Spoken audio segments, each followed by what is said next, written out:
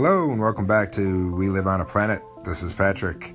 Last time I was talking a little bit about self-driving cars, and I didn't bring up one of the things that would be pretty neat about self-driving cars besides the safety, which is, I think, the number one reason for self-driving cars is safety, is the revenue that a lot of towns get. They're not going to be able to get the revenue, and the revenue that I'm talking about is from speeding tickets. Because if they're self-driving cars, you're going to be going the speed limit, and the police aren't going to be able to pull you over for those. And a lot of times when you get pulled over for a speeding ticket, there might be other tickets that are possible for you to get, maybe.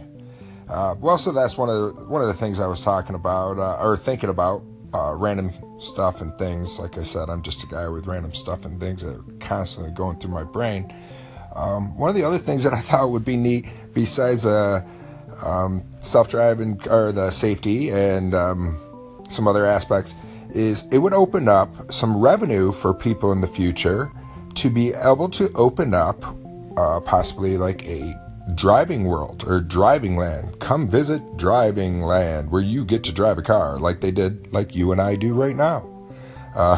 And maybe they would take a couple hour course or something. Well, by then it would be all virtual. They would take some test virtually where they sit down and drive a car, and then a couple hours later they're actually put on a course and unleashed in a real car to be able to enjoy what we do every day, and have that be a novel idea for them, because they would be going, wow, I've never driven a car. I've only had a self-driving car, and I put in the coordinates and it brings me to point A to point B, and how fun that would be. And right now, people out there might be thinking, that sounds crazy. That's crazy talk. Well, I don't really think so, in the sense that right now, if you were to ask somebody, maybe if you go back in time, maybe to the 1800s, and say to somebody, hey, in the future, do you realize you could probably take them horses out there, saddle them up, and charge people to go all around on your yard and your land and the canyons and all that? And he'd look at you crazy and say, people would pay money to do that? Well, yeah, they do it now, horseback riding, and it's novel. Back then, it's something you did all the time. But so random stuff, random things always through my head.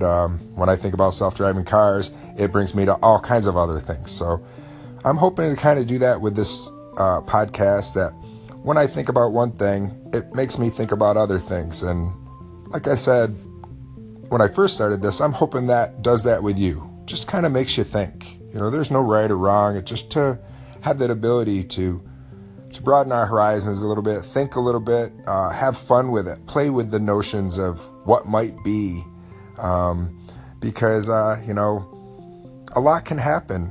A lot has happened in my time. I've seen the dawn from 8-track. I can remember 8-track cassettes to CDs, and we don't even use CDs now, so that's pretty neat. I'm really enjoying this, and I'm hoping you are maybe somewhat as well. And I look forward to doing another one of these podcasts real soon. And I hope you will enjoy, or come back and enjoy with me while I try to maybe get through some more stuff and things that are going through my head. Thanks so much. Have a great one.